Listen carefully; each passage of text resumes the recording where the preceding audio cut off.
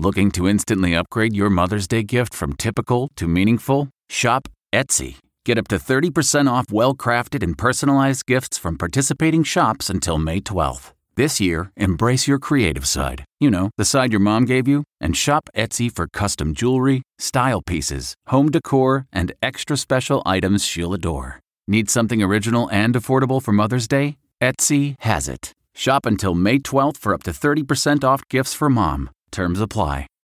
Reporter's Notebook with David Begnaud. There is a showdown brewing in Des Moines, Iowa, between the superintendent of public schools and the governor, because the governor has told all school districts you need to offer in-person learning to students at least 50% of the time unless you have a test positivity rate of 15% or higher. And the test positivity rate is reportedly about 10% in Des Moines. Now, that 15% bar, experts say, is high that the governor set, considering the fact that the Surgeon General of the U.S. says communities should be under 10% before they think about reopening, and the World Health Organization says it should actually be below 5%. The superintendent of schools ended up starting school 100% online because he told us, I cannot socially distance kids. I just don't have enough space to do it.